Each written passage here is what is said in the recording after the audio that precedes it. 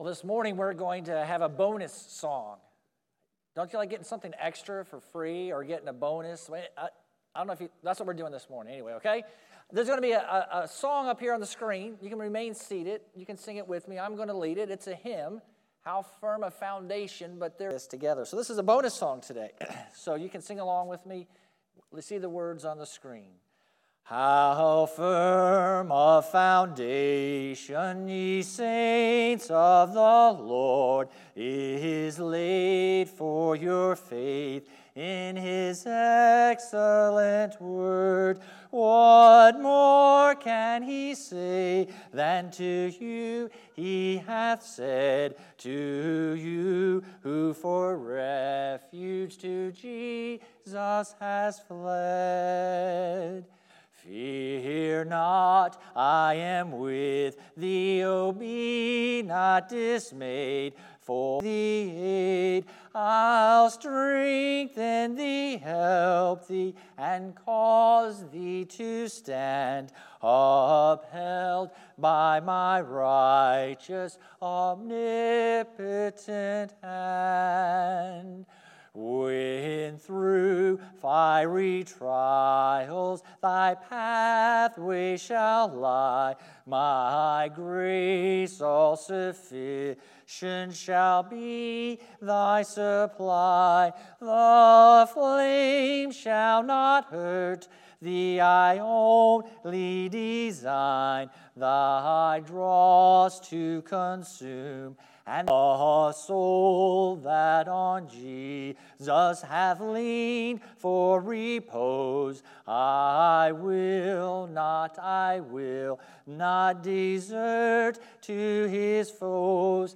That soul, though all hell should endeavor to shake, I'll never, no, never forsake. It's a beautiful hymn that describes the Lord's care and protection for us. And it's a song also that is anonymously, that we don't know the author, because nowadays it seems like even if someone writes a 2-verse chorus, they want the whole world to know that they wrote it, so they can get the royalties from it, and so that no one else steals it from them. And so even when we showed the words to the contemporary songs we sing, each and every one of those authors, musicians, they get their 2 or 3 cents worth from us because we sang their song.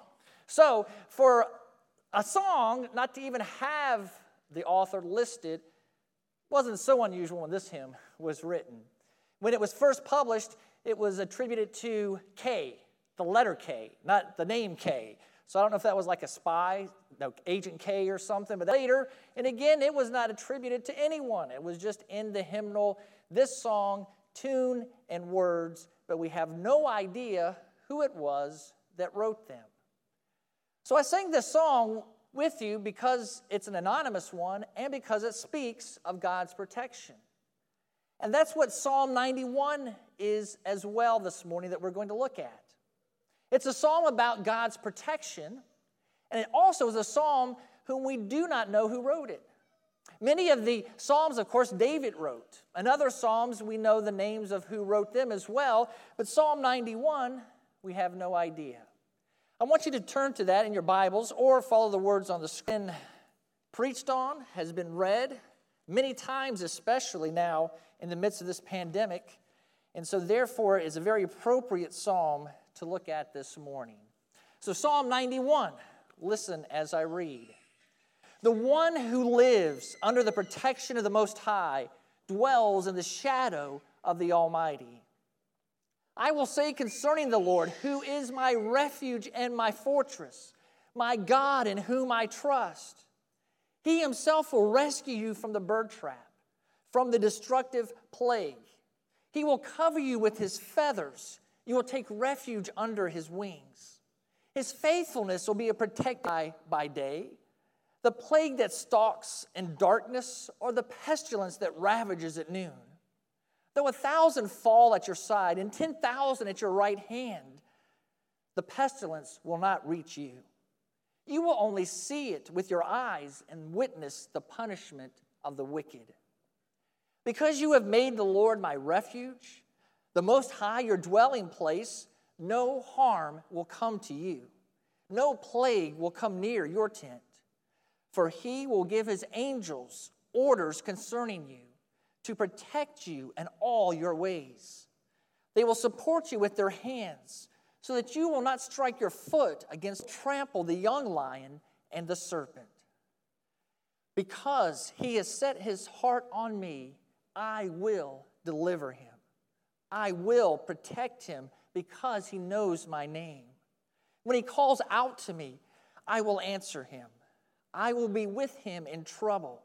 I will rescue him and give him honor. I will satisfy him with a long life and show him my salvation.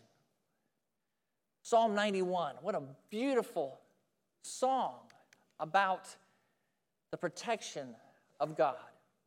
I wanted to give us comfort this morning, but I also want us to be aware. First of all, I would ask you the question, is this a promise to us? If you listen carefully, there was a promise that no harm would come to God's people. If you listen carefully, it said that God's people would live a long life. You all have lived long enough to know that there are righteous, godly people who die at a young age. You have lived long enough to experience yourself some of the things described here. Disease. You've been sick, you've suffered.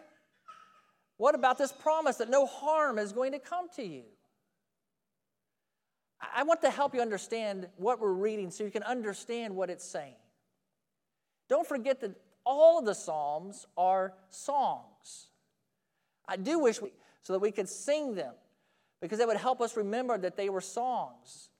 They are not Paul's letters. They're not God's giving us a doctrinal statement on his protection. They're songs. And because they're songs, they use language as all songs do. It's poetry. So there's poetic license. So when you hear a song today, and Vanessa Carlton sings, "I'd walk 1,000 miles if I could just see you tonight," you understand that she is singing about her love for her boyfriend, but you wouldn't tell her you are a liar because you have never walked 1,000 a night. So you're a big fat liar. You know, there wouldn't be a message on her song from a fact checker that labeled it "For Pinocchio's a big fat lie," because she has never walked 1,000 miles and cannot possibly walk 1,000 miles in a night. You would say that's stupid. It's a song. We understand when we hear a song, we are going to hear poetry. And poetry takes license with language and uses hyperbole and exaggeration to tell a truth. She is singing a truth. She loves and loves deeply. She uses poetry to express that love. So Psalm 91 is a song that expresses the protection of God, but sings to describe how God protects. When we understand Psalm 91 that way, we understand they're not promises, and therefore we will not be disappointed when we do come to harm, or we won't be angry at God when a young Christian dies and declare that he has broken his promise, because we understand what's being said is said in poetry. It's true, as we will see. Everything in that is true, but it's said in a way as you sing a song. Another thing to remember about this psalm, it's not to be used recklessly and to think we can do whatever we want and God is going to protect us. That's how Satan used this psalm. If you remember the story of how Jesus was tempted by Satan, Satan took Jesus to the top of the temple. The verses about the angels coming and protecting. What Satan was saying to Jesus, Jesus, jump off the temple. If God is who he said he is, he said it right there in Psalm 91. He said, the angels will come and they'll protect you. You won't even stub your foot on a stone. And Jesus said to Satan, quoting Deuteronomy 6:16, do not test the Lord your God. So in other words, we don't live recklessly and just say, well, the angels are going to help me. God's going to protect me. I can jump off buildings. I can run into buses. I can do whatever I want. God's going to save me. That's what Satan would want you to do. And God has not promised that he's going to protect those who are foolish and reckoned for. Well, it certainly does speak of God's protection. That's what gives us comfort this morning. Look at all the ways that God protects us. He protects us from the traps of our enemy. I believe that's what's being referred to when it talks about the bird trap. It's a trap that your enemy has set to destroy you.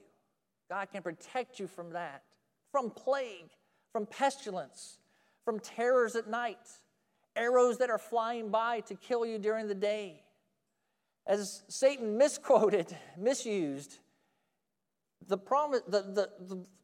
psalm says that the angels will come, protect you from even stumping your toe. That in fact, if you accidentally hit your toe against a cobra, you would trample the cobra rather than the cobra biting you. This is speaking of God's protection of us. What it tells us is that there's nothing in this universe out of God's control. And so, or could happen to us. And it's true that angels do come and do help. I've heard some of you tell me your stories in your life where you are certain either yourself or someone you knew would be dead or harmed if it wasn't for, obviously, an act of God, even an angel of God, coming to protect. It's amazing. It's comforting. It's wonderful to know that God's protection is real. And he's watching us. He's looking out for us. And in his will, when he wants to, he can bring even his angels to protect us from anything that would harm us. We also learn that God is always with us. Look at verse 15. When he calls out to me, this is God speaking here. So God is saying, when he, that's me, that's you, when we call out to God, I will answer him. I will be, can protect us from anything. And because he's with us in our trouble, we don't have to worry or fear anything in life. During this pandemic, there are some who have panicked and have worried and are in great fear. I would think a lot of them probably aren't Christians because they do fear for their life. Medicine cannot protect them. The politicians can't protect them. Right now, there's no vaccine to protect them. There's no protection. And they're afraid and they're worried. But we as Christians can know this, that we do have a protector. It's God. Again, we're not reckless, trying to prove that he can. And he's with us. So we don't have to be afraid. We don't have to worry. We can live our life with confidence in our God and trust in him. That's a much better way to live life than to be worried and have a fear that something's going to happen in your life that's going to take something from you or is going to hurt you or take your life. This psalm is a remedy for worry and fear. God can protect us, and God is with us. We learn a lot about God in this psalm too. Very first verse tells us that God is the Most High, that God is the Almighty. That means that he's in control of everything. 1 John tells us specifically God is love. Here in this psalm, we have a picture, an illustration of God's love. We have a mother bird with her wings covering her little bird to protect it. Here we have an illustration of the God who loves us. And isn't it true in the animal kingdom, it's not just mother birds that protect their young. but mothers of all kinds of animals will protect their young by covering them, laying on top of them. When danger comes, the mother will sacrifice her life to protect her child. That's the way that God loves us. God loves us sacrificially, unconditionally. And when you put these three together, God is all-powerful, God is in control of everything, and God is loving. We don't have to worry or fear anything happen to you that God couldn't prevent. That would be scary. Because we might face something one day and God can't help us. You say, well, you're on your own. That's not true. He's in control of everything. If God were all-powerful but He wasn't loving, that could be scary. Because He could be an evil God. He could be a God who didn't care. And so He might be in control and He might show His power, but that power might be to bring disaster to us, to choke our life out. But when we put the third one, God is love, we realize then that because He's in control and all-powerful and all-loving, everything, God has the power to change it or see us through it, and He's allowing it or seeing us through it or changing it because He wants something better for us, because He loves us. And it's all for a purpose and a plan. Knowing that gives us great confidence to go through our lives. Maybe the most important thing we learn here, though, is also is that this comfort of protection comes when we have a relationship with God. Look at the words that are used to describe God's protection. If you're in the shadow of God, you have to be close to Him. If you have a large tree in your backyard that gives great shade, but you're in the front yard, you're not going to be under its shadow. You're not going to get the benefit of that shade. It says refuge or structures that you go into so that you are protected. Well, you have to be in them to be protected. The fortress can be big and it can be impenetrable and it can be strong, but if you're 10 miles away from it, it's not going to do anything for you. The same with the wings. If the little bird is a mile away from his mother, her wings, no matter how comforting and how strong and how protective, aren't going to do that little guy any good. A shield has to be in front of you, right in front of you, not hundreds of yards in front of you for it to be effective. Again, a dwelling place. If God is your dwelling place, you're in a place. The point is, for God to protect you, you have to be close to Him. That's logical, doesn't it? Make sense. If you had a bodyguard that was to protect you, but the bodyguard was 50 miles away, what good is that bodyguard to you? So it's important to know that if we want the comfort and the confidence of God protecting us and using what happens in our life for our own good, then we have to have a relationship with God. Look at Psalm 91, verse 14, says this too. Because He, again, this is us, God is speaking. Because He has His heart, knows my name. It describes a relationship. We know God's name. We have come to God and set our hearts on God. We're seeking after God. That's the person who gets God's protection. Romans 8:28, you know this verse so well, says, we know that all things work together for the good. But notice it continues, of those who love God, who are called according to His purpose. Psalm 91, Romans 8 give us a promise, really, that God is going to protect us, that God is with us, that God is using everything that happens in our life, the good and the bad. But you have to be close to Him and have a relationship with Him for those promises to be true for you.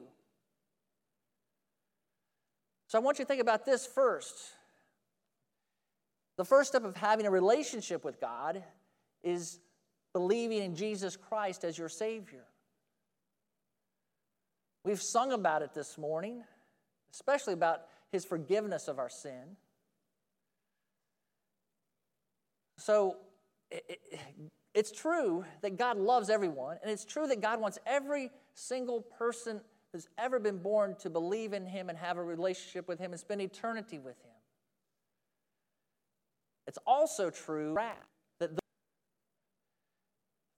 they don't have the protection of God. Many of them are running from God, despise God. They're under his wrath. There's not protection there. That's a dangerous place to be. The first step is to have a relationship with the Lord through faith in Jesus Christ. Then you're a child of God and under his protection because Christ has taken the wrath of God and forgiven your sins. But even we who are Christians with the Lord, that's all certain and true. If we live our lives running from God, because we can say no to God and run away from him. We can have sin in our life that we don't confess and that we embrace. We can live a lifestyle that's the exact opposite of what God wants us to do. When we do those things, we're not close to God. We shouldn't expect God's protection. In fact, he says what we should expect is his discipline. His discipline may be harsh, it may be hard, it may be hurtful. Just like any discipline you've received at any time in your life. And God does that because he wants to bring us back to him. Paul says in Corinthians that some people were disciplined, wouldn't come back to God. God took their life. So do we have for good for you? You have to be close to God. To have to have a relationship with him. So Christian, if you are running from God or not repenting of your sin, don't want God in your life, don't expect him to work things out for your good, and don't expect God to protect you. As I said, what you really should expect is discipline, which can be harmful and hurtful. But when you get a good swat. When you get hit, wake up and go back to God and repent, and he will forgive. And then you'll be there under the shelter of his wings, in that refuge, in that fortress. You'll be under the protection of the Lord again. And one last thing to help us understand this chapter 12 and two apostles that are there. Pastor Brady a few weeks ago shared the story of Peter and his miraculous release from prison. Peter was in prison because Herod wanted to execute him. In fact, Peter had 4 groups of 4 guards. He had 16 soldiers guarding him. The night in question, he had chains to 2 soldiers directly in a cell, so he wouldn't escape. The Christians were praying for him. I'm certain Peter was praying. And just like Psalm 91 says, God sent an angel, took the chains off Peter, told Peter to go with him. The angel escorted Peter out of the prison into the streets to safety and then disappeared. Exactly what Psalm 91 talks about. Peter was in danger. The enemy had set a snare. His life was about to end in execution, and God protected him. God brought an angel, delivered him. When he went to the Christians who were praying for him, a little girl heard his voice, Rhoda, and she ran and said, "Peter's here." And I always love this part of the story because they said, "You're crazy. He's not there." Now think about it. They were just praying for him to be released. And now he's released, and they said, "No, he's not." So I don't think they were praying very hard if they didn't believe it when it actually happened. And he's reunited with them. They praise the Lord because of God's deliverance. Sometimes we don't tell the first part of that chapter. There was another apostle. James saw as much as Peter did. I'm certain James was as close to Jesus as Peter had been. I'm certain people prayed for James when he was in prison. I'm sure that James prayed for his deliverance. Yet we're told very quickly, very bluntly, that James was executed. And so you would ask, why was Peter miraculously delivered by an angel and James was allowed to be executed? I wouldn't say it's because one loved Jesus more than the other. I wouldn't say it's because one was closer to God than the other. No, it was because that was what God decided. That's a hard truth to understand, but it isn't so hard when we see and that life continues on for the Christian beyond death and the grave. I would say that James and Peter both were delivered. James was delivered into heaven. In some sense, you could say he had a better deliverance. He didn't have to bother with this world anymore. He didn't have to bother with the sin and the persecution, everything else that Peter had to go through because he was delivered and had to face other things. God was with both of them. God could have rescued both of them. But God chose to deliver James by taking him to heaven and deliver Peter by sending an angel to take him out of prison. So when we know that God can protect and that God is loving and that He's powerful, yet He chooses to deliver in a different way, we shouldn't be angry with God, upset with God, leave God, leave our faith to deliver. He's not obligated to give us long life. He can, and He often does. But just as Pastor Brady shared in the story of Shadrach, Meshach, and Abednego, even they realized with confidence and faith that God could deliver them from that fiery furnace. But if He didn't, they still were going to trust Him. And they knew if they went in the fire, they were burned alive, they would be with the Lord that they worshiped. And they wanted to worship Him and be with Him at all costs rather than bending and bowing to an idol. They understood, and I want you to understand as well. God's with you. We don't have to be afraid or worried. Also, I want you to hear, be close to Him, either in salvation this morning or in right relationship with the Lord as a Christian because your sin has been confessed and your life is right with Him. And then trust Him completely. And whatever He brings into your life, whatever He allows to happen to you or to others, don't grumble at Him, don't complain, don't be angry with a God who loves you and protects you, yet He may decide to do something that you don't understand. The ultimate deliverance is going to come one day when we're with the Lord and heaven as our home. You know what's so great about that day? There is no more enemy traps, no more pestilence, no more plague.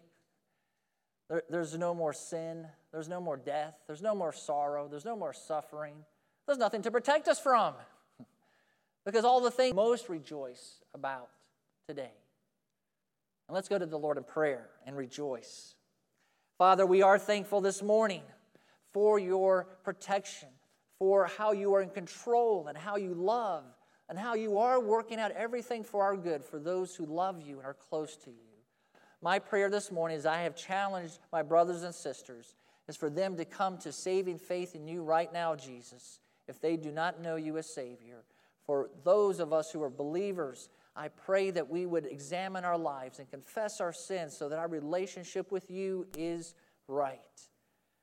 And I pray, Lord, that you would strengthen our faith so that we have no worry or fear for faith, that when you do things we don't understand, it doesn't turn into bitterness and anger, but our faith is deepened in you, that you know what you're doing. Lord, that's a lot, but I pray for a lot this morning, for you, Holy Spirit, to speak and to move, and for your people to say yes. And I pray that we would do so now as we sing, and I pray, Jesus, in your name, amen. Stand with me, please, as we sing and respond. This time is a time to say yes to God, whatever He's spoken to your heart. I'll be at the doors to talk to you even right now or as you leave. Please leave here today knowing this, 100% sure that you are saved and 100% close to God, and leave here today without any worry.